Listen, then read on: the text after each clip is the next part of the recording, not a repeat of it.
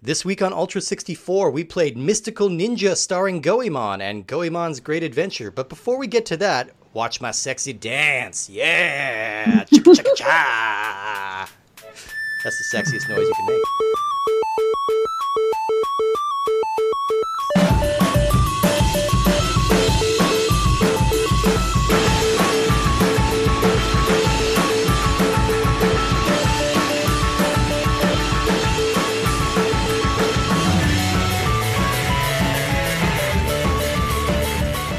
Nothing like sexy dances on a podcast to really draw in the audiences.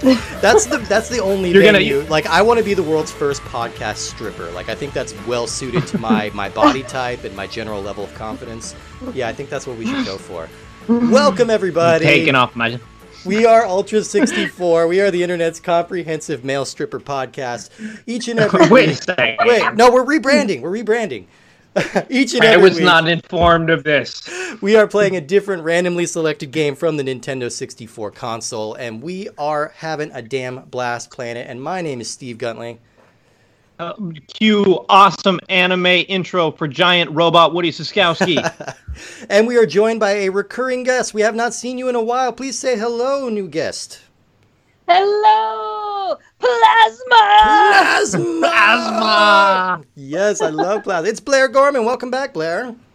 Oh, I'm so happy to be back, especially with this game. Oh, man, I am excited. This has been one of our most requested games. I'm very surprised by that. Like, no way. Our audience is very into this People game. knows what up.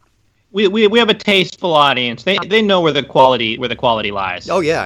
I mean, I'm not surprised by that at all. Yeah, so... Also, did you tell Blair that we switched to a male stripping format? Like, was she made aware of this before she agreed to sign on? It was her idea. Oh, I was okay. just kind of rolling with it. She's just like, hey, brainstorm. And actually, you know what? This game actually has some elements that could fit well with our new theme, I think. So I think it's going to be a good time. So today we are talking about the Mystical Ninja games. And these are... I was vaguely aware of these games kind of before I got to it, but this was my first time actually digging in and playing them. This has always been kind of a niche series over here in the U.S. It's very big over in Japan, or at least it used to be.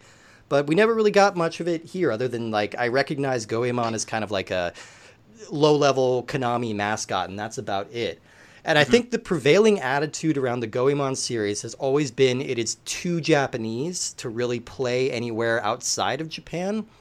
Well, that's like the prevailing attitude from the suits. Yeah. You know, the stuffy so-and-sos who don't want us to have any fun. The blue bloods. But those who really know what's up, and like the cool otakus. Yeah. Like I'm sure that we all are. We're all walking around, dyed our hair blue. They were like, and wait, are walking around with lead blondes pipes. in this fucking game? There's no fucking blonde boys? There's no surfers? Like, it just doesn't register. How many guns are in that sword? All right, let's count them. Let's figure it out. Yeah, but I mean... The closest they get to guns are like all of the weird creatures that shoot iron balls out of their mouth. Yeah, that's right. I mean, I wonder if you ever hear the inverse of something being too American to be shipped overseas. I don't know, like...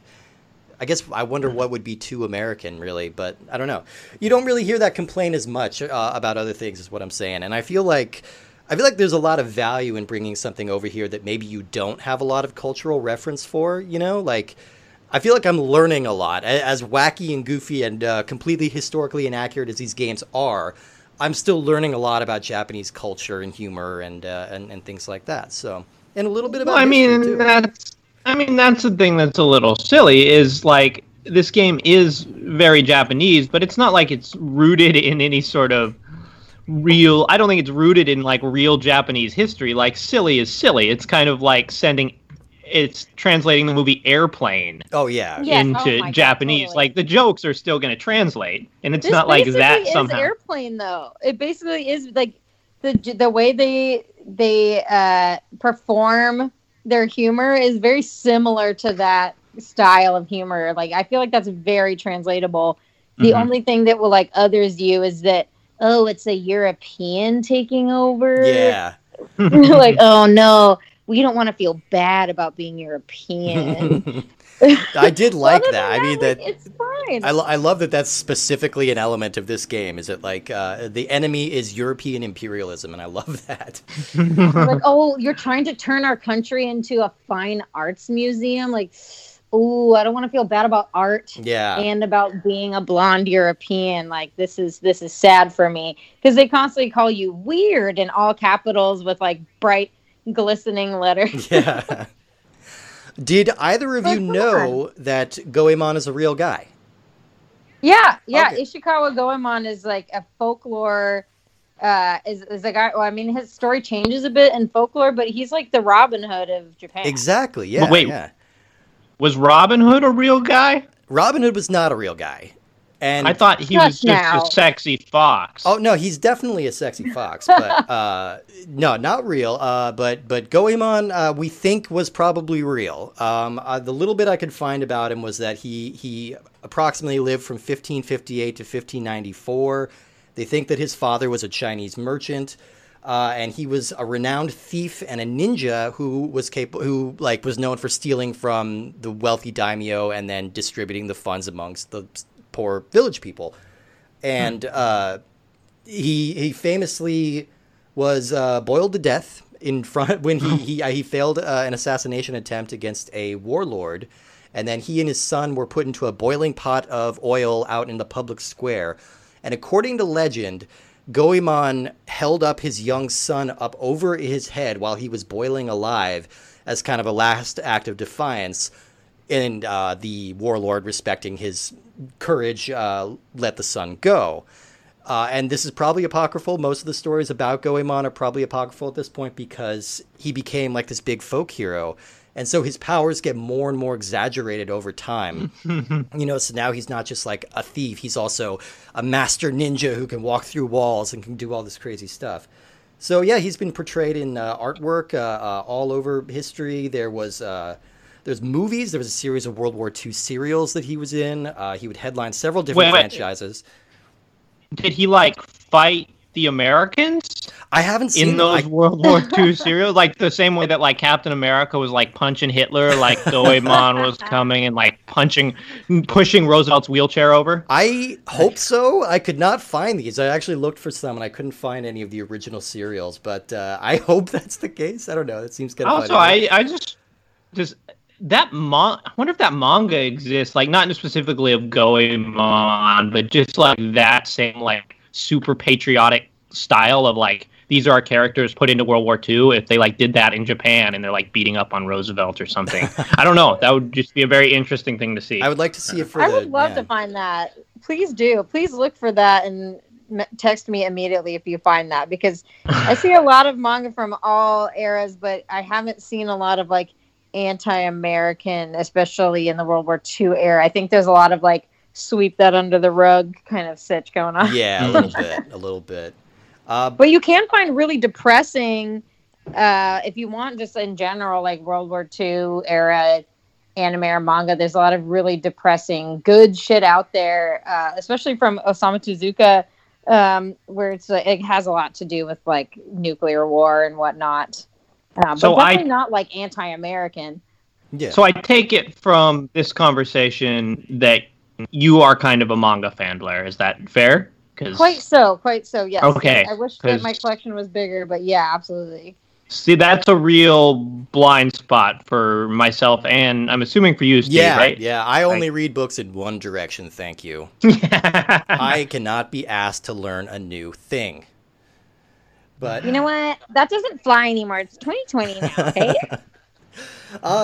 So there were a couple of movies, there was a couple of anime series, and even as recently as 2009 there was a live action like big gritty blockbuster summer movie similar to the Robin Hood movie that we got in 2010 with Russell Crowe. They got a Goemon movie, like a violent like summer tentpole movie, so I want to check that one out.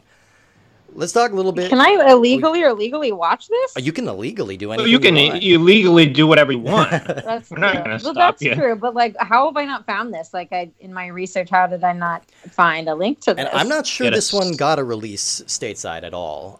So it might be something you have to import in. But yeah, I'm not sure. You got to steal the Goemon movie and distribute it to the poor. Japan keeps hiding Goemon from us because They they do. know how delightful he is, and now we need to track down all that we can. Let's talk a little bit about him in video games. Oh, yeah. Is he always this delightful, or like No, I don't think so. Is this specific No. adaptation of him extra delightful? I think this is just an Yes, extra yes. delightful. I think if this is like if they made a children's cartoon over in France of Joan of Arc, and she was just like a happy Hello Kitty type, like running around having adventures, I think that's kind of the equivalent that we're getting here. It's like taking Because his story's like real sad. It's real his story's, sad. like very sad. yeah. I mean, he boiled to death in front of his son. That's weird. That's a bad way to die. I didn't was get to that definitely- level in the game yet. I wonder if they will have at least some sort of like nod to that at all, because I've read I used to study a little bit of like feudal Japan era history in college, and like I feel like they should at least make some sort of nod to it, because there's a few different versions of his story, and like the one that you said is like the heroic nice one, but there's also ones where like he throws his son quicker into the oil to kill him quicker, Oh. so there's no suffering, and then like he wins that way. But I think as soon as maybe that's what really happened, maybe it's not, but whoever was like retelling the story was probably like, let's maybe not talk about that. Yeah, that's not. You don't want that to be your last act on this world. You know, it's like, oh yeah, let's rewrite that one. Yeah.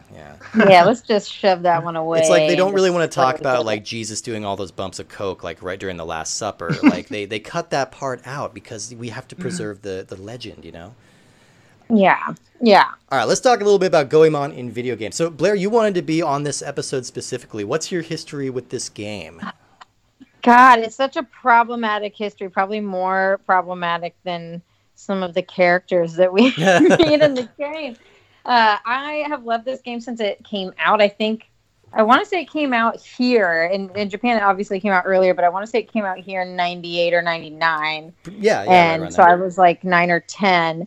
And I used to go rent N64 games at my local Bradley Video, if anyone's from Northern California. Not Blockbuster. They did not Now, was have that a chain, or was it just a dude named Bradley, and you would I sort of wish- go to his house and you'd be like, hey, I got some VHS copies here of Top, and also I have these N64 games. You want to you rent have them? to, My like, mom's sit coming on my home soon. couch, and you have Yeah. to watch this slideshow from my family vacation in 1987. The last time I was happy. You pay him in whippets. Yeah. I know that guy. Oh, I wish I was old enough to have been doing whippets in 1998 or 99, but I was not. That was the heyday Quite of there. whippets. That was the golden age of whippets. Was That 98. was just the heyday of huffing, like huffing things, you know? And I'm glad that I was too young for huffing, because I feel like snorting really came into play when I was a preteen, and like, oh boy, that's so much classier than huffing paint in a closet. Like, Man, I can't wait for 10 years when 10 years from now, every one of us is going to be snorking, and it's going to be the best. We don't even know what oh it no, is no, yet. we're going to be splorching, boys. Come Oh, on. okay, that's too rich for my blood. I got to walk away. Yeah. Anyway, Yeah, sorry. we all should walk away. You won't be able to walk away if you're splorching. I'll tell you that much. Woo! But there's none of that in this. This is much more wholesome than that, even though it is very strange. So my history, yes, I would rent this from Bradley Video, which was it was a local chain, at least it was a NorCal chain, where you could get popcorn right when you walk in, and also on Fridays, mini corn dogs, Yes. which I would go for thirds and fourths and fifths. They also had a porn section with the black curtains. Yeah. And it was right next to the video game, so you could accidentally slip back there. But I didn't care because I went right for Yoshi's Story and I went right for Mystical Ninja. And Not today, I porn. I've got Yoshi. I can look at boobs later on boobs.com. Okay? We'll figure this out later. But it was great. I love this game. That I don't even remember the first time renting it. I think it was just like I was just like, what is this? I've never seen this. And I fucking loved it. Like, the graphics for the time, not now, obviously, the graphics for the time were fucking awesome. The downside was you couldn't interact with, like, 99% of the stuff you're seeing. You couldn't even, like, stand on a shelf. Oh, yeah. This game took me about... You sort of start in just a random room, and it took It's me his probably house, I 2 guess? minutes. Yeah, before I could figure out how to get out of this fucking room. Yeah. Like, because all of the environments are just kind of wood or bamboo and brown, and it's very hard to differentiate what the door is from what the wall is. Yes. So this game did not start on a super positive note. It like doesn't matter. It doesn't matter like if you're familiar with Japanese architecture in any way or interior design. Like I like there's like a little disclaimer on the box. Like some boxes, like some video games say like, this game requires basic reading level to enjoy. I like to imagine there's a little disclaimer on this that says, Mystical Ninja requires basic knowledge of Japanese architecture to enjoy. Yeah. I'm like, fuck! God damn, or like everything and nothing looks like a door. Just keep trying. Yeah. Like a little uplifting moment. What is it like? Ganbate, or was it Ganbarete Goemon? Ganbare Goemon was the name of the original series. Ganbare Goemon, like try your best. Like always do your best. Yeah. That's what you're supposed to do. This series goes way back. Like if you started on the N64 one, like this started or sort of around NES days. Did you do much? When did this series start, So Steve? this series, this version of Goemon began in the Konami version. Yeah, the blue-haired Goemon, which I'm sure he was not originally. I doubt he was, but he would be pretty rad if he was. Yeah, but this one's called Ganbare Goemon, which roughly translates to "Go for it, Goemon." And this character first appeared in a 1986 arcade side-scroller called Mr. Goemon. But he looked much more like the traditional Japanese, like, the ukiyo drawings with like the big scary oversized kind of Oni head. That's what the sprite looks like. It's like a little squat body with this giant like Oni head on it. And you just run side to side and you whack other ninjas, and it was a fun little time. That one never came to the States. But he wouldn't take on his friendlier blue-haired persona until Ganbare Goemon Gaiden, which came out on the Famicom in 1990. And that introduced his new look, as well as most of the supporting characters that would be popular in the series later on. So Ebisumaru starts there, Sasuke starts there, all of them.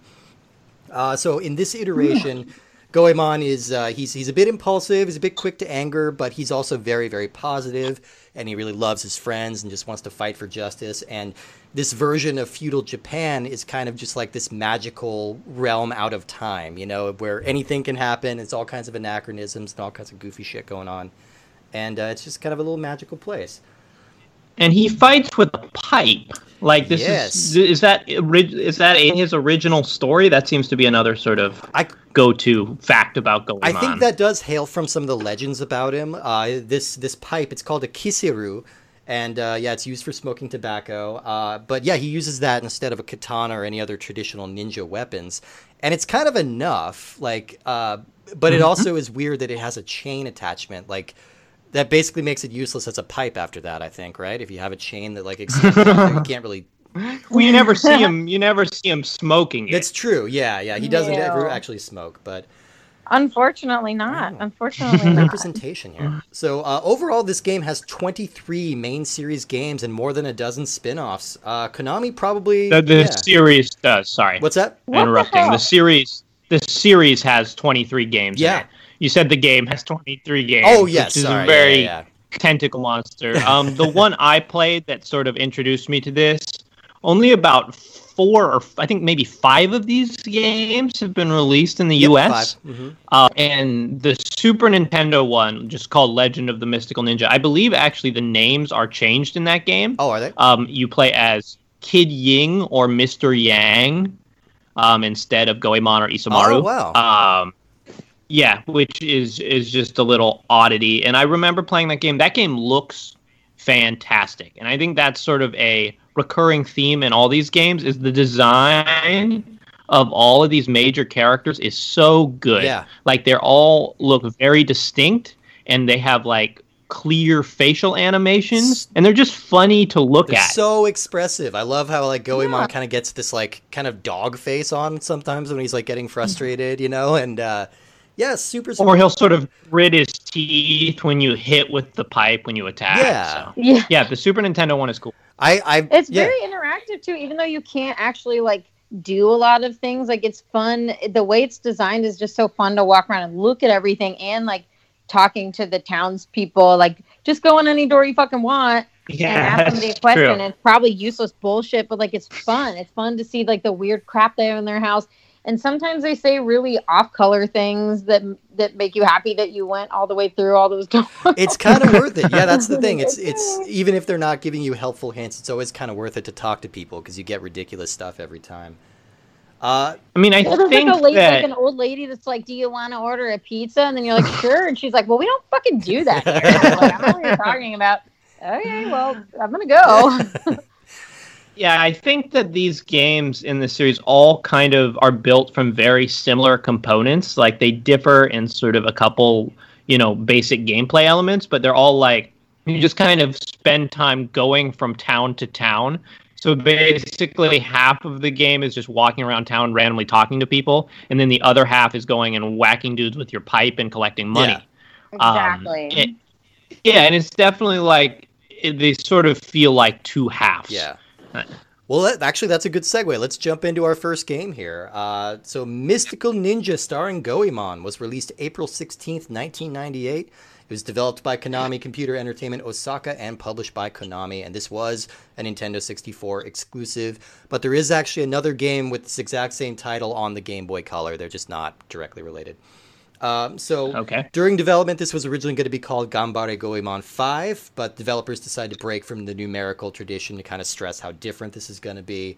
They also were originally going to have a 2-player mode in this one, and I think they dropped that one as well, probably wisely. Oof. I feel like that would have been a nightmare. Wise. Yeah, this one would have been rough. Wouldn't have made any sense because this is so adventure-based compared to the second one, especially. Like, it wouldn't have worked. Oh, totally. And this game struggles to keep up in the 1-player mode in terms of, like, frame rate. Yeah, a little bit. There was a section where on an island in a boat and just walking across a bridge, and I think it was going about 10 frames. Yeah, and there's some pretty bad like distance fog and stuff like that too. So yeah, I think adding another player would have made this significantly worse. So I copied the story directly from the manual because I like to do this when I can, and this one's brief. So this one says, "Yikes!" I love anything that starts with yikes. A giant UFO shaped like a peach has suddenly appeared in peaceful Edo Town. An evil musical corps, the Peach Mountain Shoguns, have come to steal the great stage plan, but they've made it as far as Edo Castle. But Goemon and his pals have been so busy eating dumplings that they haven't even noticed. Hurry up, Goemon, the future of Japan depends on you. So I love that. Very simple. Just like, aliens are invading, we're eating dumplings. Yeah. So as you may have gleaned from that description, this is not meant to be a historically accurate representation of feudal Japan. I just had a revelation, Steve. Okay. So Earthbound is basically a Japanese parody interpretation of America. Mystical Ninja is a Japanese parody interpretation of Japan. Totally. Yeah. I think that's dead on. And I think I feel like this and Earthbound are kind of spiritual sequels to each other, or like sister games to each other, Well, yeah, and they're based on like seemingly like very obvious stereotypes. Like Earthbound, you fight with a baseball bat and you go eat hamburgers. Yeah. And it's like, America. And this, it's like, you're a ninja and you go and eat dumplings. Yeah. But it's all based in sort of a lot of poking fun, and it never feels mean-spirited or anything. No. Yeah, I really liked it. It's very pleasant. Like, when I was a little kid and I knew a little bit about culture, but like not really, it was just silly and goofy and like wacky. And then now playing as an adult, they're clearly commenting on how many times Western culture has tried to Westernize Japan over the course of history, but it's not like breaking the fourth wall and saying, and this is your fault. Like, no. It's just a very light whisper in the background. I think they make the villains in this like over the top and garish enough that I don't think anyone's actually going to identify themselves as one of these oppressors, but that's definitely, it's kind of a cutting commentary that they put in there. It's like, yeah, you keep trying, but no, we're gonna win. We're gonna keep. Yeah, the villains here are like replacing monuments around this game takes place on the whole island of Japan. When you zoom out to the main map, it's just like a picture of I guess Japan is made up of multiple islands, so I don't know specifically which one this is, but it's like a picture of the whole island, and basically your villains here are trying to replace like important landmarks with musical theater stages. Yeah. So, I felt a little targeted. Isn't that the weird part? Like, usually you're trying to like fight industrialism or whatever, but it's like, oh, we're trying to like fart. Oh my god, well, okay. We're trying to We're fart trying the to arts. fight liberal arts. Fart the arts. Fart the Trying arts. to fart the. We're trying to fight liberal arts, and so it's like really weird to be on that. And we're like, okay, well, either side is supposedly the creative side, but just one of them happens to be a creative oppressing a creative. Yeah. These guys are trying to bring the Music Man to our town. Oh Harold god. Hill is Don't not coming remind by me while of I'm that. on watch. Oh man, but I've been in that musical so many times. I hate that you just said that, and now every song is stuck in my head. Wait, Right you've now. been in it multiple times? When I was in elementary school, the local high school, one of them needed younger kids to play like Amaryllis and whatever the douchey other kid's name is. Winthrop. And so I went and I got that part. Ron Howard. Winthrop. Kid. Yeah, Ron Howard kid, that one. And every single song is now playing in my head all at the same time. I will refrain from singing any of them for your benefit. Yes, I will. Please and thank you. You couldn't drag it out of me with 76 trombones. I wouldn't do it. No! I wouldn't do it. No way. God No damn way. it. No, but so yeah, like it's kind of the game kind of has that undercurrent, but it's never, like you said, it's never mean-spirited. And this game is genuinely funny. We've actually talked about this a couple of times about how difficult it is to do comedy in video games because it's based on player input and like the timing is just kind of all over the place. But Goemon was really funny. I love that the opening scene of this game is aliens are invading, and when you first meet Goemon and his friend Ibisimaru, they're running out of a dumpling shop, and Ibisimaru is naked except for his little loincloth. And it turns out he was trying to do a sexy dance to get a discount on their food. He just didn't think it never occurred to him that wouldn't work. And that was hilarious to me. I just love that's how the game is opening, and that's our introduction to this character. Konami. He's got a healthy ego. I'm happy for I know, him. and I don't think it's fair because Konami in the manual describes Ibisimaru as Goemon's fat, perverted friend. Which, like... I know, and they make him run like a little dork. Like, come on. Yeah, This guy is but legit. I would be friends with him. He's so lovable, and it's so weird. He's obsessed with James Dean because he believes James Dean was the greatest ninja of all time. Well, he believes he's his ancestor. Which makes no sense because it's like 500 years before that, and I love it. I love it. They're like, fuck it. Yeah, I think... And just the way he runs, again, to sort of emphasize here, like, the way he runs, he'll, like, spin his arms around a little bit and his mouth is open. It's so cute and funny looking. It's fantastic, He's like flailing. So... And he gets tired when he swims. Did you guys get far enough in your playthrough to unlock the other two characters, Yai and Sasuke? Yeah. Okay. See, barely though. I only just got Yai in this one, and she's got her little badass sword, and I definitely wanted to play around with her more. And I played Sasuke a little bit in the other one, but yeah, this game takes a bit to get through. Well, let's talk about what kind of game this is. Yeah. So this is it's a single player 3D action adventure game. I think like Zelda's probably your closest comparison, but I think it's got its own kind of flavor. And your goal is to travel across different locations in Japan and try to stop the Peach Shoguns. So you start with Goemon and Ibisimaru as your two characters, and you can swap between them at any time. Goemon uses his Kisuru to attack. He's generally faster, and Ibisimaru has a mallet attack that's very strong but also slow, and he doesn't jump as far. There's really not much of a good reason to play as Ibisimaru, honestly, but he's great. I believe that characters, as you go on, it's kind of like a Donkey Kong 64 thing. Everyone gets kind of their own skills. Oh, good. Okay. And then you need to switch to those characters at some point. Yeah, it makes sense later. It does make sense later because, like, Ibisimaru is the only one that can shrink, which they call a dwarf. They keep if you talk to the townspeople, they keep problematically calling these people dwarves in this very strange way. And then what's her name? What's the girl's name? Yeah, she is the only one that can play the flute. That can like transport you to different areas or whatever. Like you at a later point in this game, kind of similar to Secret of Mana, you befriend this dragon. Yeah. And then you can play the flute, and he will take you to other areas you've been before. Okay. Well, so yeah, so you get that. You get Yai eventually, and she is a female ninja, or a kunoichi. I learned that word. I like that word. Kunoichi is a female ninja. And she has a samurai sword, and then later you also meet Sasuke, who is a robot ninja. He's very diminutive, and he's got a kunai, which is a sharp little knife, and he cuts bad guys in half. It's a lot of fun to play as him. Yeah. He's also a lot faster. He's a lot quicker, especially in the second game. But in the first game, I noticed, like, especially compared to Bisumaru, like, he can move a lot quicker and do flips and, like, jump around your enemies a lot easier. So it can be easier to fight with him. His weapon seems a lot shorter, though. Yeah, that's true. Yeah, you have to get closer, and that fucking sucks, especially if you have an airborne, like, what are the little dragon characters with the cupcake girls in the beginning? Oh, like, yeah. That kind of style where it's like partially floating in the air. It's a little more difficult. Right. Yeah. But yeah, I'm excited to dig in and play with those characters a little bit and kind of see a little bit more of the differentiation, because mostly I played as Goemon because he's going to be the most useful early on.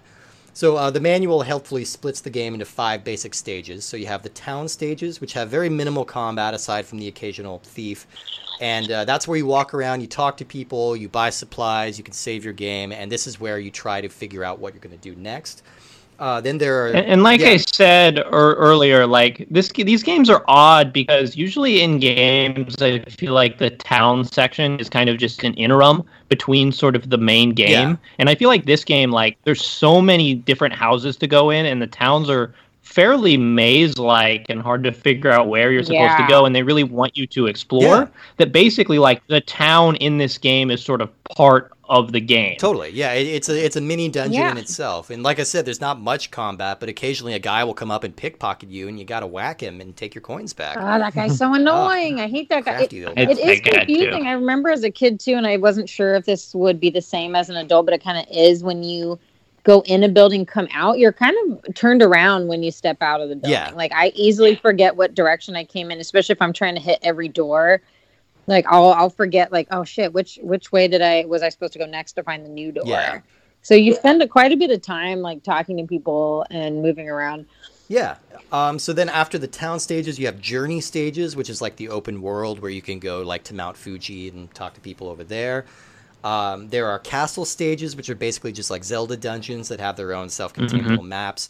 And then the last 2 modes have to do with your good friend Impact. So Impact is Goemon's gigantic robot persona, and it looks like him. It looks like him, but he's it's like not him. But it's got rollerblades and a giant pipe, and I was not prepared to meet a giant mech in this game. Oh no! This part was fucking awesome. I was just like, so frustrating. You walk up to you're walking up to like a mountain town, and then you stop. You get a cutscene, and all of a sudden you are being beamed inside a giant robot, and you get this amazing music video. Like where they're with actual singing. Singing. It's in Japanese, but like it sounds yes, it's so good, and it's like getting my heart pumping every time. I'm like, fuck yes, this is so great. So the first of these stages is the Impact Bomber. So this is where you're controlling Impact, and you are charging through villages, and you are knocking down enemies with your pipe, and you're basically just destroying everything in your path, trying to catch including the villages. Oops. Yeah, including the villages, which is very weird. But it actually, your goal is to destroy as much as possible. Yes, you are killing hundreds of people. Make no mistake. And then when you finally reach the end of the stage, you get the large boss battle, which is a first-person battle against another large robot. You have your fists at your disposal. You've got if you press the B button, you get like a short jab. A button is a longer, more powerful jab. The R button shoots out a chain where you can grab someone, and then if you jam on the buttons, you can drag it back in. Or you can press Z to fire your laser, but your laser eats up your money, so you have to be careful about how much you're using. These are hard. Yeah, I think they are hard. We've played a lot of games. I mean, we played probably more games than we should where you play as big robots fighting other big robots. True. And generally they have sucked. Like, they were in the Transformers game, which was terrible. They were in the Power Rangers game, which was terrible. This, I think, is the best of those modes by far. Like, it looks really good. It really looks like you're in the cockpit of this giant robot. The issue I have with it is your enemy takes so long to kill. So like they start long. with like 2,000 health, God. and like a basic attack does 5 damage. Yeah. And so I didn't find this very difficult because you can actually punch the rockets that he shoots at you, and if you just kind of grab him and punch him repeatedly, you do a little more damage. It just takes so long. You're like, am I doing something wrong? Yeah. It's tedious. And that's the same with all the bosses, like even the first one. Yes. What was his? It's like weird, like Congo. Oh, yeah, the Congo. Yeah, it's just like a big Like, head okay. that breathes fire at you, but it takes like 3 times longer to beat than it should. Yeah, I noticed that too. It's just I don't know why they need to drag these out so much. The other annoying thing in the large mech battles is that you can't pause. Like, Yeah, I know which is that. like, don't give me a boss God. with a 2,000 point hit count and like it takes forever to beat, and then don't give me a option to pause and walk away for a minute. Well, especially because you have such a variety of moves, which is what you want from like your giant mech game. Like there's combos and things like that, but the game doesn't tell you any of these. No. So I kept going back to like a game facts to consult the combos, but like since I couldn't pause, I just like, okay, I'm just going to memorize these combos and then start again on the next Right. life. Well, let me tell you, it's great that we can look at that crap now, but Yeah. as a kid, you didn't have that, and like they don't warn you, especially like when you first see Impact and you first like go inside of him and become him. Mhm. Yeah. You don't fucking know that's gonna happen. No. You don't fucking know that you're about to totally change gears as a character, as like a plot. Like you're just all of a sudden like on the rollerblades, like smashing through the town. You're like, oh, okay, I guess this is sort of a test for what though? And then all of a sudden you're fighting the big boss guy. Like no one told me Yeah. that this was happening. I will say that like that moment where I got sucked into the giant robot and this anime intro played and then I was a giant robot is one of the few moments of like true surprise and joy that I have felt playing games for this podcast. Oh yeah. Like I just mean like it's rare that like a game will totally come out of left field and do something you didn't expect at all. Yeah. And like this happened, I was like, holy shit! Like this is awesome. Yeah, because I started It's all playing this very awesome. before I even started researching it, so I'm just like, I really didn't know what I was in for, and then it's just like, holy shit, this is amazing. But yeah, it does. I feel like I did lose a little bit of my enthusiasm for it as that battle dragged on a little bit. It's a minor complaint, but It was I mean, so long, I though. think it was that so long. this game is like a great game that's made up of a series of minor complaints. Like I don't have any big things, and like the charm of this game, like this game has more charm in its opening credit sequence than most games have in their entire length. Like it is adorable, Yeah, and it especially feels for like, the N64. oh yeah, it feels like kicking a puppy a little bit to like be harsh on it, but I will say, like, boss battles go on too long. Camera is really rough. The camera's rough in this game. Oh my god! Yeah, I struggle with And that. there's no method to control There's it. no method. I was screaming so much. You know, there is sort of a method to control it, but it is not a great one. And they do fix it, it seems, for the second one, almost a little too much because now you can't really change your perspective in any way.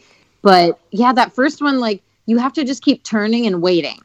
That's what I noticed. The old like, turn and Yeah. you turn and you wait. But if there's one of those characters that's spitting the iron balls out of their mouths, then you're fucked because the camera hasn't turned enough for you to tell they're there. Right. Or even if you know they're there, you're just blindly going into it, especially if you're trying to like jump over something and not fall. Like it takes so long. I was screaming a lot. I was screaming a lot. You can manipulate the camera a little bit if you hold the R button and then press the C buttons, but it's not super effective. It's kind of janky, and it'll take you farther than you need it to go, or it'll get caught up in a wall sometimes. So yeah, basically you do just need to kind of stop and wait for it to recenter, and that can get a little frustrating, especially in enemy-heavy worlds. There was a section where I was trying to climb up a staircase to like get to a shrine and to throw money to the gods. Yeah. And like rocks were coming down this staircase, but I couldn't change the camera to actually look up at them. Yeah. So I was just kind of blindingly running up the staircase, being like, well, I hope I don't get run over by a rock. And the other it's the other worst. nitpicky thing I'll say is that I don't think this game does a very good job of telling you what you need to do. What about Mr. Plaz? Well, yes. But I mean, it takes a while to find Mr. Plasma or like know that he's even there.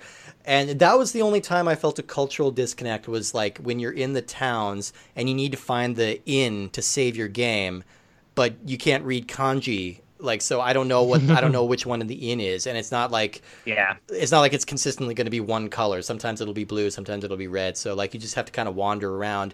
But again, there's a lot of. Dude, I'll back you up on that because I took. I mean, I'm very rusty now, but I took Japanese in college for like 4 out of the 6 classes, and I could read maybe 200, 300 kanji at that time, and like I still couldn't quite tell what was what because there's so much like inaccessible things and so many like duplicates that you just have to keep going in every one. Yeah. I mean, I think generally this is not a very good looking game. Like I think that the character models look great. Most of that comes from like them just being really well designed. The environment not look good. Like they are very blurry, and especially when you get out into this field or the forest, it's just kind of a flat wall of green. A little bit. And it's very hard to see exits. And then you're like, what can I jump on, and what am I going to slide down? Like I don't fucking know. But did you ever do the thing like say on Mount Fuji where you're at like the top of a peak on there before you go inside, where you just like turn around and you let the camera pan? Mm-hmm. It's beautiful. Yeah. It is beautiful. Yeah. When I was really impressed, there's a section, where you have to climb up this mountain, and I'm like, okay, if I fall here, will I just go into a pit?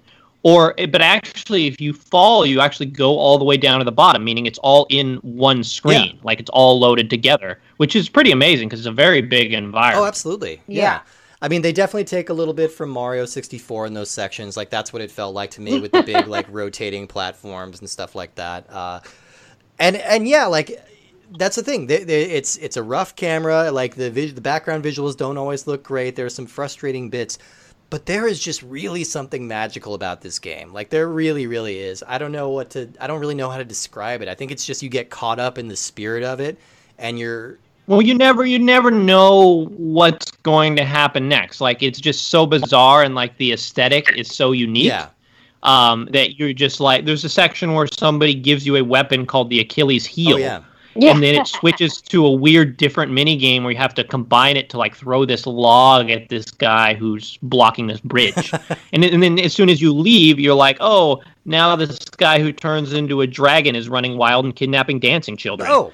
And it is just very weird. Into that one. Yeah. And I mean, it's just great. You never really know what to expect, and you never really know what's coming up next. And that's just not something you see very often, especially in classic games like this. You know, they're all following a very specific template. I do want to give a special shout out to the music. We talked about it a little bit. Mm-hmm. But yes. Oh my God, the music in this game is fantastic. Even when it's looping, it's so very catchy. Like it's such an earworm. So they kind of like they blend modern like pop beats with traditional Japanese instruments, and it just sounds awesome.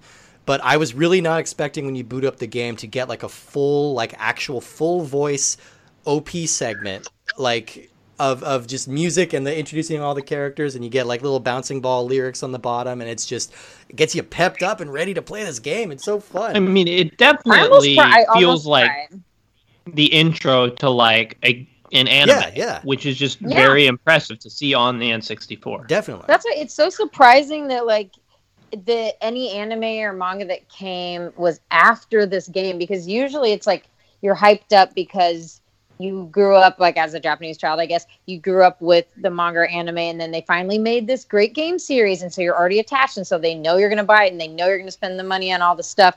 But no, like anything pop culture came after they started making the games. Yeah. And I still, like, even though this game has haunted me my whole fucking life and still apparently has the same fucking problems, like hearing that song, that intro song again, when I first turned it on to start doing like homework for this, I thought I was going to cry. Because there was just like, oh, I remember this feeling like making sure another kid didn't fucking rent it from Bradley, and like I could keep it another week since I can't fucking save the game. I can like. Oh, did you have no memory card?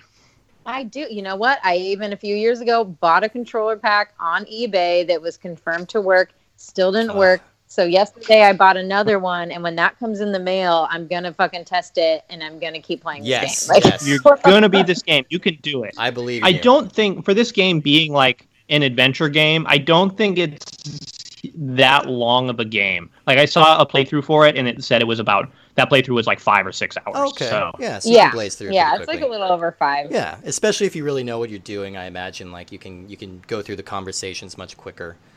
All right, we got to move on to our next game. We have one more to talk about because lucky us, Nintendo 64 gets 2 Goemon games in the same year, no less, which is 6 months apart. Well, yeah. Was it? Yeah. Oh, wow. Very weirdly, like the system with the most Goemon games in the U.S. Yeah, strangely. So Goemon's Great Adventure. This was released December 23rd, 1998. It's the same makers as before, and it's also a Nintendo 64 exclusive. Over in Europe, this is known as Mystical Ninja 2 starring Goemon, which seems clumsy to me. I don't know. I feel like maybe I would call it Mystical Ninja starring Goemon 2. I don't know. Or just Mystical Ninja 2. I don't know. Whatever. I don't know the syntax.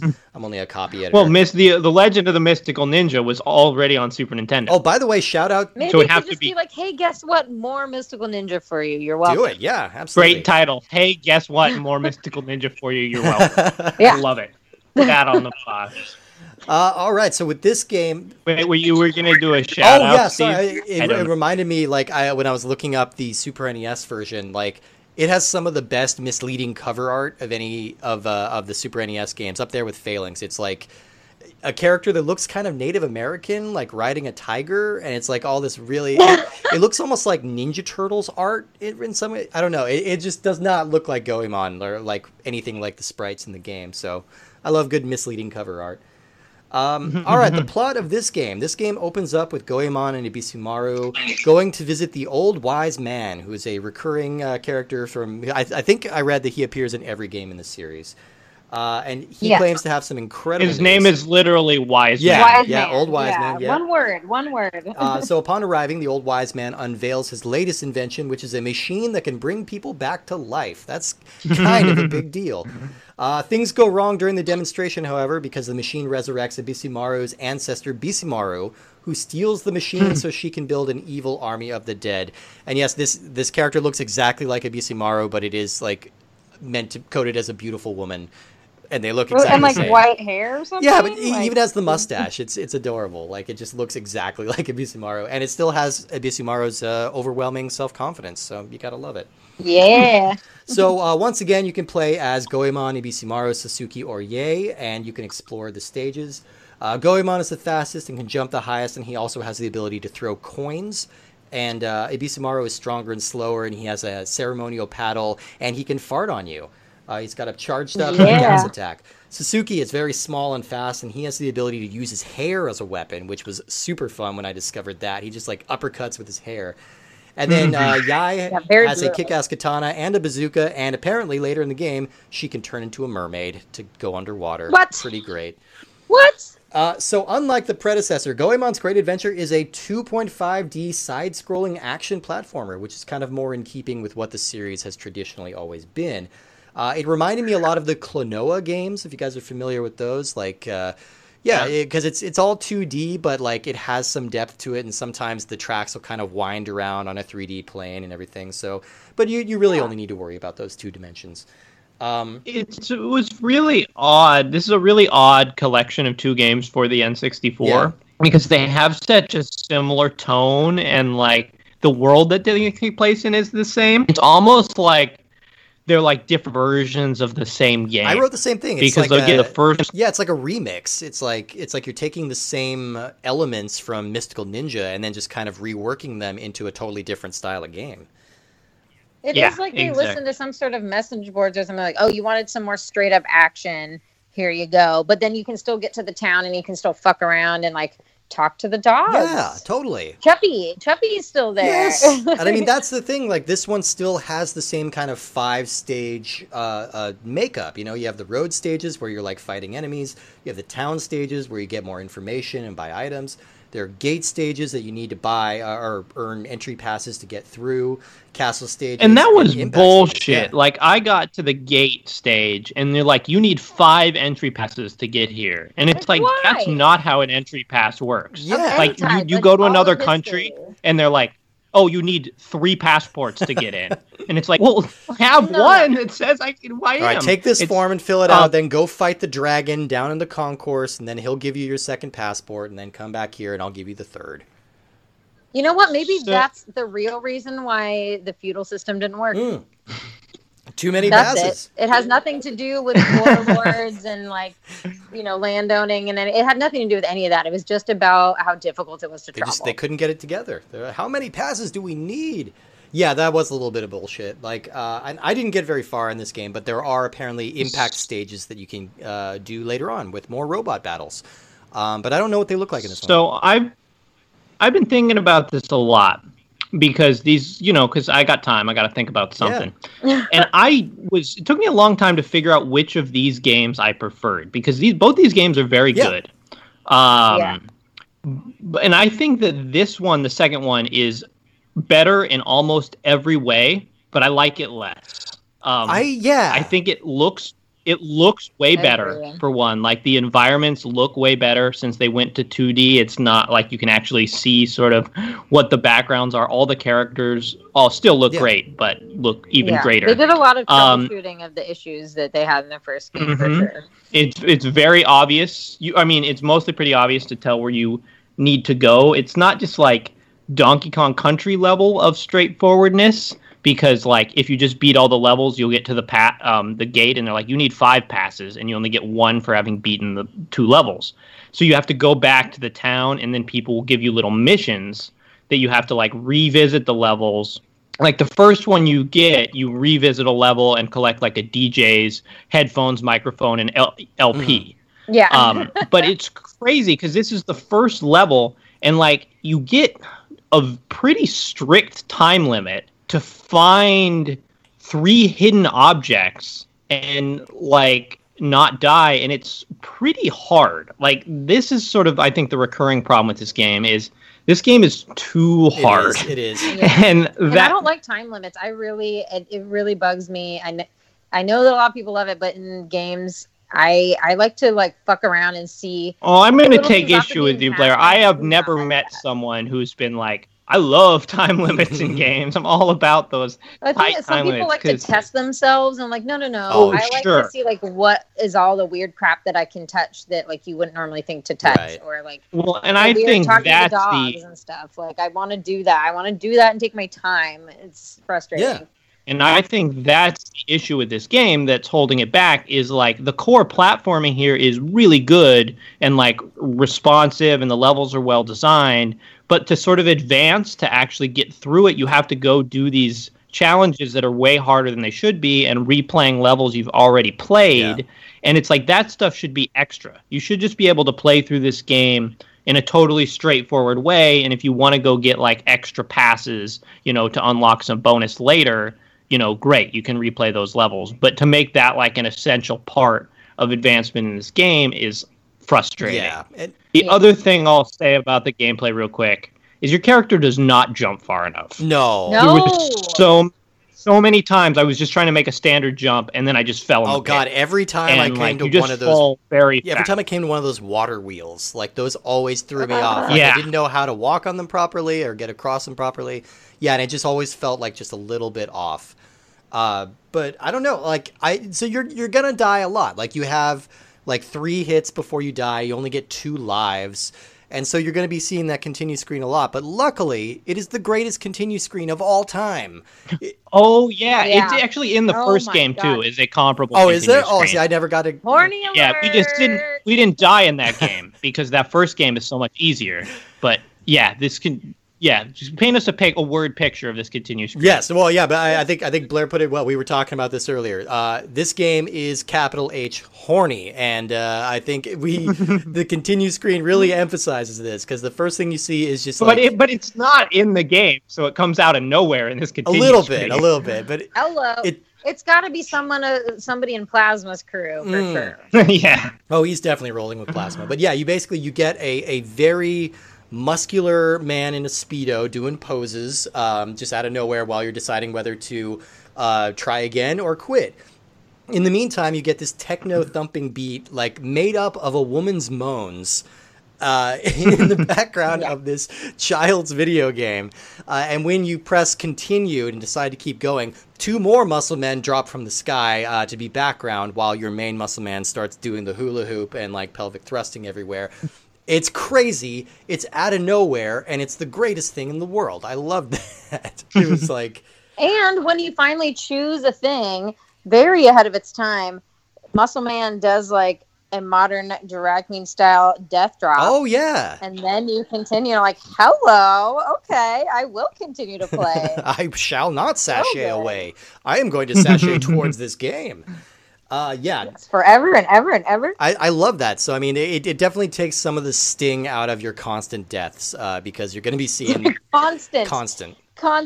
Like the first game, you could just keep expanding your life. Like you could keep collecting silver cat fortunes and keep expanding your heart levels. But in this one, it's like, no. You're very restricted and you will constantly fail and have to start back a few pegs. It's very frustrating in that sense until you see Muscle Man. 3 health. Yeah, just 3 health. And that, like, it's very easy to mistime a swing and, like, the enemy will be too close for you to hit it and everything like that. So it takes some getting used to.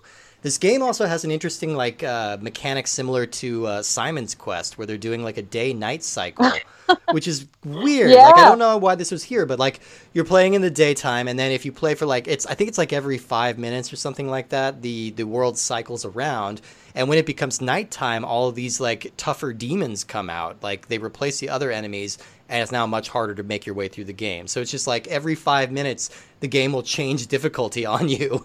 And but you get more coins. You get more coins. Or Rio, excuse me. You get more Rio.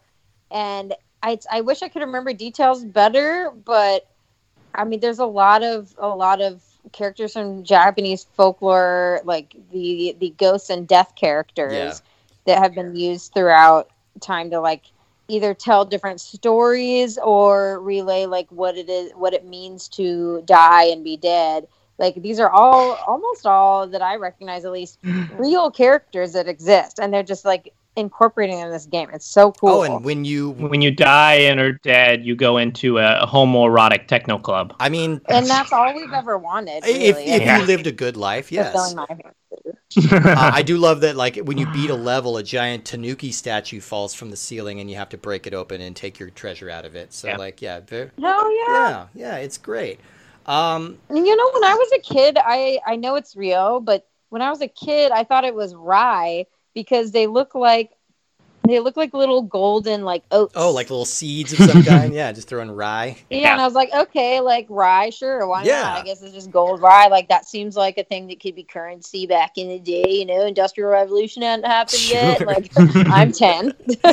I really like the mechanic in these games of throwing money. Yeah. Like, I think that works really well because it's like having a projectile is more useful and it's good to have access to it all the time, but it gives you a tiny bit of like disincentive to just spam it. Exactly. I think it's a good balance. Yeah, I think it's really well done. Yeah, it's a nice risk and reward system because sometimes you'll throw your coin and you can pick it back up. Like you can kill somebody and they'll drop a coin and then it's like, all right, net gain. But yeah, but you can lose your coins as well. But yeah, it's not hard to find coins in these games. Like you won't be hard up for them. And you learn how to have, I don't know, like more, what would you call it? Like you learn to have more critical thinking in how you are using your weaponry for that reason. Like you are kind of learning the value of a Rio, learning the value of a dollar. Teaching the value of a dollar. Yeah. But also, like, if you're, say, in the first game, like, using the chain pipe, you're like, I want to shoot that stupid cupcake girl that has the little box with that little iron ball that flies at you. I'll use the chain pipe because I don't have to be close, but it takes more time for it to come back to you, so then you're more susceptible to other attacks. And, like, you're really not even realizing that you're using this really quick level of critical thinking as you're just, like, going through a level. Totally. Yeah, absolutely. I did find some of the same issues were here that were in Mystical Ninja. Like I did have trouble figuring out what I was supposed to be doing, and in these town stages, you kind of just have to wander around and literally just talk to everybody.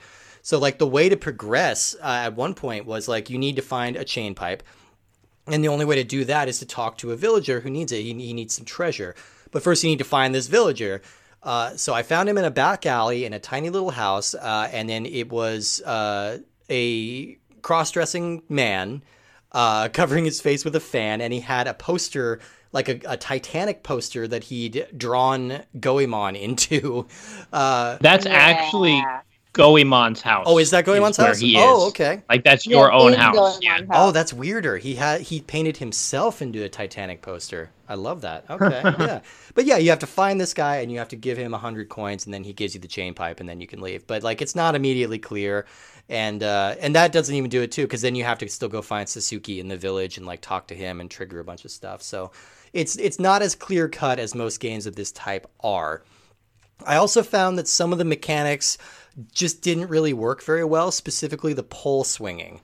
There's a little bit right in the very first level where you need to jump on these. It's like these three kind of like gymnast beams, and you need to jump up, swing around, and then leap up and catch it like you've done in a million platformer games before. Yeah. And this time I just could not get the hang of it. Like you have to No. like. Oh God. I give up. I just gave up on that. Like maybe I'm missing something very important, but like I'm just gonna take the longer route because I yell at games already when I'm playing them, but this is to a level. It doesn't matter how much I'm drinking right now. Like it doesn't matter. Yeah. It's so frustrating. Yeah, I yelled at this one a Yeah, lot. I also want to interact with the characters, even if they're going to kill me. Like I want to have that interaction. I want to jump over them. Yeah. And I don't know. So speaking of, I just want to interrupt here. Speaking of the pole swinging, call back to our male stripping theme. I eventually did figure it out. It doesn't work the way that you think it will. It's not based on timing at all, because I'm guessing you guys are trying to release it like on the upswing. Right. Yeah. Basically, you just need to hold the joystick pointing up the direction that you want to go. Oh. You just hold it like diagonal up, and then whenever you press A, you'll fly off in that direction. Oh. Are you fucking kidding me right now? It actually is probably simpler than trying to time it, but it is not well explained, and I certainly had my fair share of frustration too. Yeah. Well, nothing in this game is explained. Nothing in No, either game that's is explained. true. You just kind of fly by the seat of your pants or underwear, depending on which character you are at what time. And I think that's part of the charm, is that this game really does sort of encourage you to explore things on your own, but I think it works a lot better in the first game because that game is so much easier. Yeah. Like, it's just not frustrating. One more thing about the second game here is this game does have a two-player mode. It does, and this made me really sad that like we have to be quarantined right now and we couldn't try this out, because this sounds like the two-player co-op mode we've been looking for. Like this sounds like a really fun experience. Well, I played it some. Okay. I played it some with Michaela. It is very difficult. As the regular game is difficult, this is even more difficult. It goes from like the Battletoads problem of it's actually probably harder if you have two people. Oh, yeah. Because the camera is not really sure who to follow. Again, there's a lot of sections here where they're like, collect all these power-ups within 3 minutes. And so the other person really needs to be following you close behind because you're at a time limit. It would be the kind of game where you're like, okay, another person who I'm friends with, we're going to commit to beating this game. Yeah. It's not like the drop in, drop out, have fun with just whoever type of game. And I think that's more the style of multiplayer games that I want, is one that's just drop in, very simple. And this game is not that. It's definitely like both of you need to commit to beating this together. Okay. So you guys are broken up now, huh? Oh yeah. Yeah, exactly. That's what did it. Yeah, it's fucked up. But you can do like I don't know. There's like a little piggyback mechanic in this, right? Like where you can jump on one person's really shoulders and then like one person attacks and the other person walks around. I mean, that's adorable. Yeah, that sounds fun to me. But anyway, we will try this out. We're going to do the Multiplayer Madness episode one of these days when the disease goes away. But we'll see about that. Yeah, I think that'll be fun to mess with because it's hard to find that. Yeah, totally. I mean, it's been featured in a few Nintendo 64 games, but it's never really been done quite right. So I'm excited. I want to give it a shot. I've got a little bit about the future of Goemon and what happened with Goemon after this. There actually is a third Goemon game on the Nintendo 64. It's called oh my god, Goemon Mononoke Suguryoku. I'm fucking that up real bad. But it's a Mario Party style board game based on an ancient form of Japanese backgammon called Suguryoku. But since most Americans are not familiar with that game, it never saw localization. Goemon's Great Adventure is actually the last game in the series to be released outside of Japan. But Goemon did have a few more games after this. There were some titles on PlayStation, on Game Boy Advance, on mobile. The last official release was Ganbare Go. I'm going to try and say this. Ganbare Goemon Tokodaicho Oedo Tengu Rokeshi no Maki. I fucked that up. That's not bad. Hey, and that's You actually pretty cool. That's for Nintendo DS, and that came out in 2005. So this franchise has been effectively dead for 15 years. But there's hope. There's a but. Last year, Nintendo released a special Goemon skin for your Mii fighter in Super Smash Bros., so you can play as Goemon in Smash Bros. They also, according to the blog Nintendo Life, Nintendo filed a trademark copyright for another Goemon game. So Oh my god. it's entirely possible we're going to be seeing one in a couple of years. It's not entirely possible that we're going to be seeing it here, but there may be another one that we can import if we really want. Have you tried the Smash Brothers? Like when you change into him, does he yell candy? I don't know. I don't think so. I haven't tried them yet, but I don't think so. Usually those assets don't actually change the way the character sounds. They're just like change the way they look. It's kind of like he's wearing we'll never get an answer on what the fuck that is. Never. He's like, a giant foam Goemon head. He's kind of like Impact, the robot. Kinda, yeah. Okay. You can make him into that.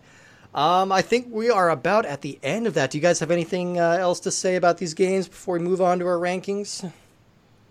Oh my god! I mean, there's so much. There's so much going on here. Like, take the time, even if you have full health. Like, take the time to spend the night at an inn and pick the first level, like the top notch one, because you'll get this like nice little side sequence story mode of just, especially like choose Ibisumaru for that. And you'll get this like nice little hot tub sequence of him like eating snacks on a lawn, like kind of a loungy chair by the hot tub, and like having a delightful night, and like talk to the dogs. The dogs are fun to talk. It's rare in a video game you can pet or talk to a dog. I know. Press the Z button and crawl around, because you'll either hump the floor or hump the air. Like I love the animation. Oh, the inchworm. It's a fucking horny game. Bl- In the second game, you can't hump the air anymore. I think they figured it out, and like now everyone just humps the ground. But it's delightful just to like maybe grief a little if you can. Like, it's very limited in what you can do, but like try to go outside of the quest when it's not timed, and like fuck around and just spend a little extra time for yourself. Do some self-care in the game. Yeah. Just inchworm around on the ground for a a while until your blues go away. Yeah. And buy a controller pack, God damn it. Like, seriously, this is so much of my life. So much of my life. Yep. Has been spent in agony. All right, y'all. Let's move on to our rankings. Each week we are ranking the games that we have just played. Holy shit, we're up to 230 right now. We are getting so close to the end, it makes me sad. Oh my God, guys. So, Blair, we can start with you, actually. You have 2 games on your list so far. You were here with us to play Tom and Jerry in Fists of Furry and Powerpuff Girls, and you have those listed in that order. Where would these 2 games go compared to those? They're just not even in the same arena. Like, not at all. It's unbelievable that these are for the same system. Oh, yeah. It's crazy. It's crazy how much better. And I mean, like, yeah, especially if the Powerpuff Girls one. I still feel bad about that. But hey, we made it up to you, I think, with these. No, I'm glad. I'm glad that you gave me that experience. I've played it a couple times since to remind myself how far things have come. And like, I'm very nearsighted also. So the polygons in N64 and any game, good or bad, is like kind of difficult for me in general. It's a difficult system to see. That's what I realized when I was playing more Winback. Is like a lot of N64 games kind of just make me sick. Like, eventually, if I look at them for like, they started putting that warning on games now, like don't forget to take a break every so often. They needed those warnings during the N64 because I am 10 years I look old. at these games for a while. while. I'm never taking a break. My eyes will never go to shit. What? I'll pee my pants. I did it not that long ago. I'm doing it now. I was a baby. No. I'm doing it right now. Especially if you're playing a fast-paced game like a racing game in the N64. Or if it's a robot battle where game, you can't like, pause, you know? You just gotta pee yourself. Yeah. It's tough. Woody, where are these going for you? Ranking. It's hard because I want to separate myself. Oh, sorry. I cut you off. Go ahead. Oh no, not at all. Oh my God. It's hard because I want to take my own bias out of it. Like these games are very special to me, and especially to be able to play them again as an adult, it's even better now.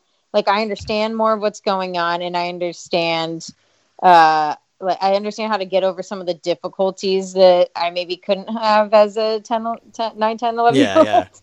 But God, I was thinking about that today. Like, I don't quite know how to rank them, but they're in the top 10 for me. Like, it's probably top 5. I'd say that these games are in top 5 for me, up there with I have a real soft spot for Yoshi's Story as well. Yeah. And I mean, there's ones that like you play all the time, like Mario Kart and whatnot, but like every time I think about Mystical Ninja starring Goemon, like if I find somebody else that even knows what the hell I'm talking about, it really hits home. So I'd say this is close to number 1. That's awesome. That's perfect. Woody, how about you? Where are you putting these? I like both these games a lot. I think they were both really good. Like, again, the first game does have a lot of rough edges around it, but I found it very charming. It's a cool adventure.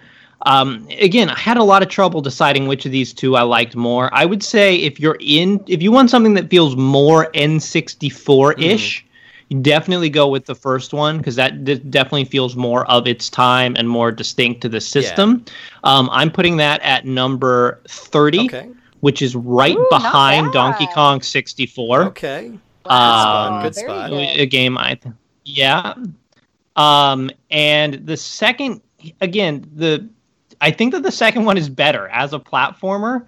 And it's definitely, if you're into 2D platformers, it is one to check out. But I also think it's a lot harder than it should be, and not for very good reasons. Like, I really don't like having to double back to levels. And again, the jumping mechanic is just, you don't jump high enough, and it's fucking annoying. It's a game that would be like, if those two things were fixed, if you could just play it straight through without having to go get more passes, and you jumped about 1 inch higher, I think it would be fantastic. But since those are not the case, I'm going to have to put it decently lower. I'm still going pretty high. Where was they at? I'm putting it at number 69, right behind Yoshi's Story. Okay, all right. Speaking of Yoshi, between Yoshi's Story and Jet Force Gemini. This is like, I feel like Blair's writing fan fiction in her head. It's a Yoshi and Goemon 69 going on. This is great. This is perfect. Yeah. Oh boy, I'm having a blast over here. I loved both of these games. I really, really did. These really took me by surprise. I don't know, they just introduced me to this whole new character that I just instantly loved. It's kind of like the first moment I saw BB-8, and I'm like, you know what, you could say whatever the fuck else you want about these movies, but BB-8 is a treasure, and we all love him, and I instantly fell in love. And that's how I felt about Goemon as well. So I'm putting these both pretty high. These are going to be my new number 13. Mystical Ninja is going at 13. That's right underneath Super Smash Brothers. And Goemon's Great Adventure is right under that, number 14. I think these games are fantastic. I want people to track them down and check them out, because they are real treats, and I can't wait to keep playing them. Yeah. Yeah. Nice. Absolutely. I do have one last little note. You know, we were talking about how this is based on a real guy, Ishikawa Goemon. If you read his story, there's also a poem that he wrote right before he was killed about how thieves will be forever. With everything going on right now with like possible rent strikes, the way that landlords are acting, like it's very parallel to what we're dealing with now. And just Google Ishikawa Goemon's final poem, and it's so hitting to what we're dealing with right now in the world in general. And I just highly recommend like reading that and then playing this game where it's like something very deep and heavy, and then all of a sudden you're just playing horny game. Like, it's the perfect dynamic of moods. And yeah, just do the whole adventure. And do yourself a favor. I'm excited. I'm going to check that out. I didn't know that existed. Yeah, you're gonna love it. All right, we have a couple of quick letters.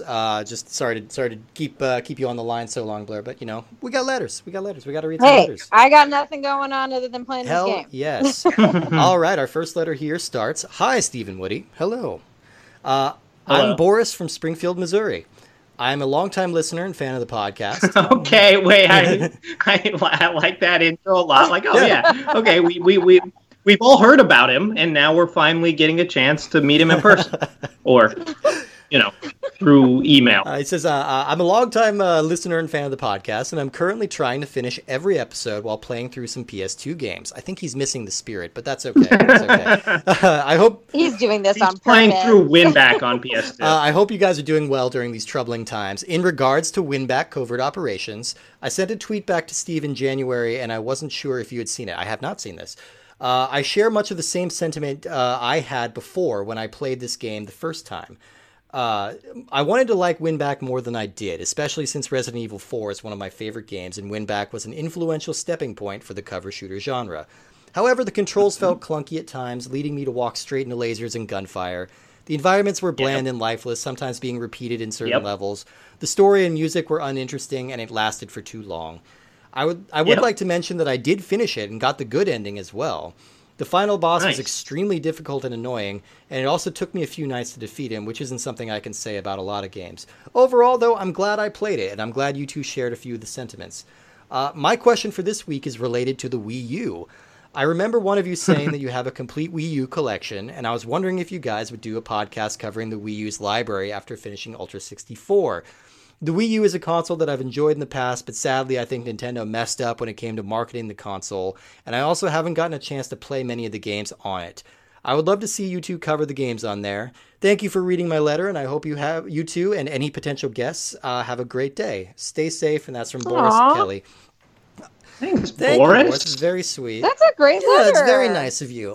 We've gotten a couple questions about the Wii U thing lately, because I do have an almost complete Wii U collection, which isn't really an accomplishment because they're just kind of all on bargain basement right now. I just kind of struck when the moment was right. I'm gonna say, I want to hear from y'all, if you would, because I think that's been our big hang up on that, is that does the Wii U have enough cachet to listen to? But I also think it would be interesting to dive into it because I love an underdog. I'm going to expand this a little bit, Steve. We've played a lot of games for the N64. Eventually, we're going to get through them. It's still a ways off, but write in if you have we like to talk about video games. Yeah. Write in if you have some kind of video game podcast that you've been dying to hear. Or something that you think is a niche that needs to be filled. Maybe you want a Wii U podcast. Maybe you want a podcast only about Demon's Crest. Exactly. And every week we play Demon's Crest again. Yeah, and I don't know how long that goes on for, but whatever weird video game podcast you think needs to be out there, we are open to learning about it. And maybe that'll be the thing that we do next. Yeah, I think... You guys better not stop. No matter what, you can't end. I was thinking about that today, that I know you are almost through the library, but you can't stop making podcasts. I mean, it's something that we haven't really talked about, but I think we're kind of both on the same page. I kind of want to keep doing it. I really enjoy doing this show and talking about video games every week. I don't know, so I'd be happy to keep going. But I definitely want to hear from listeners. I think that you and I, Steve, we need to have a nice private heart to heart. Oh yeah. But I think that please, listeners, we really. A lot of it depends on what people would be interested in hearing, because that goes a long way towards making it fulfilling for us. Getting feedback and letters from listeners is really great. And so if there is something specific that you want to know about, especially if it involves light guns, Rock Band peripherals, or Contra. Yes. We know all about those things. Yeah. Then let us know. Those I can do. I can do a whole Amiibo show if you want. I'll do it. I don't care. I'll figure out a way. All right, we have what a delightful threat. We have two more letters here. Every episode of the podcast is about a different Amiibo. I'm just trying to suspend things so that the wrestling games episode is no longer our longest episode. Mystical Ninja. Hey, we're beating it, I think, because we have two more letters to read here too. This next letter starts, "Hey, Steve and Woody.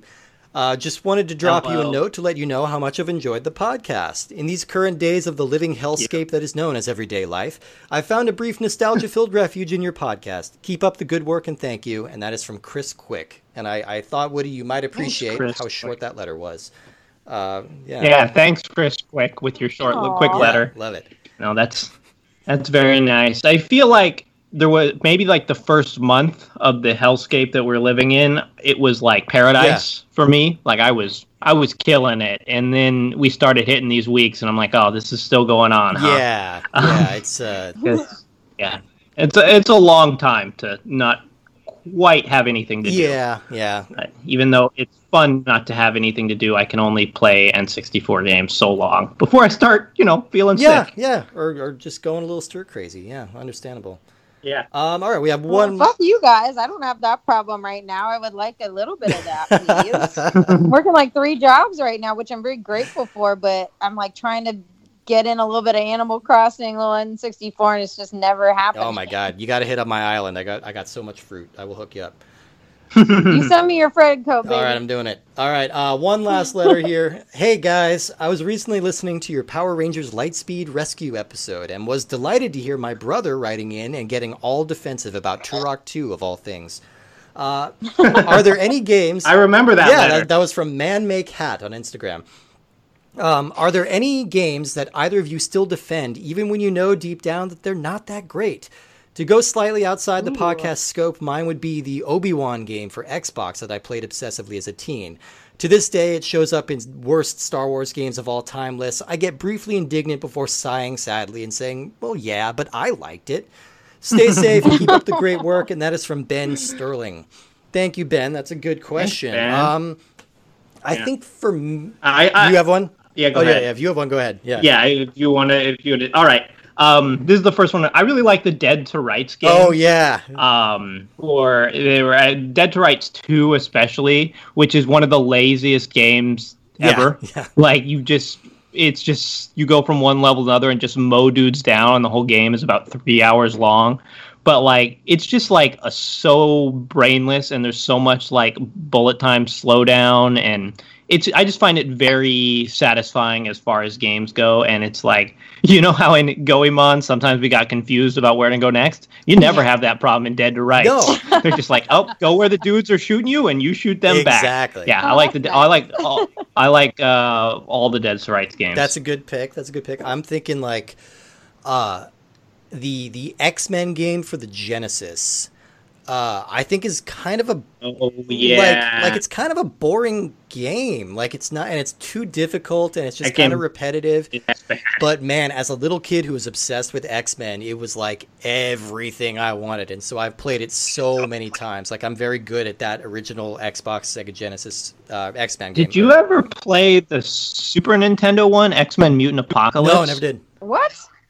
That game looks really good. Like I think that game's pretty good. I think you should try that game when you get a chance. Okay, I'm gonna. That game's cool. Track that one down. Is it easy to find? Because I have that system still. I bet that one's probably most licensed games are pretty easy to find on Super NES, right? Yeah.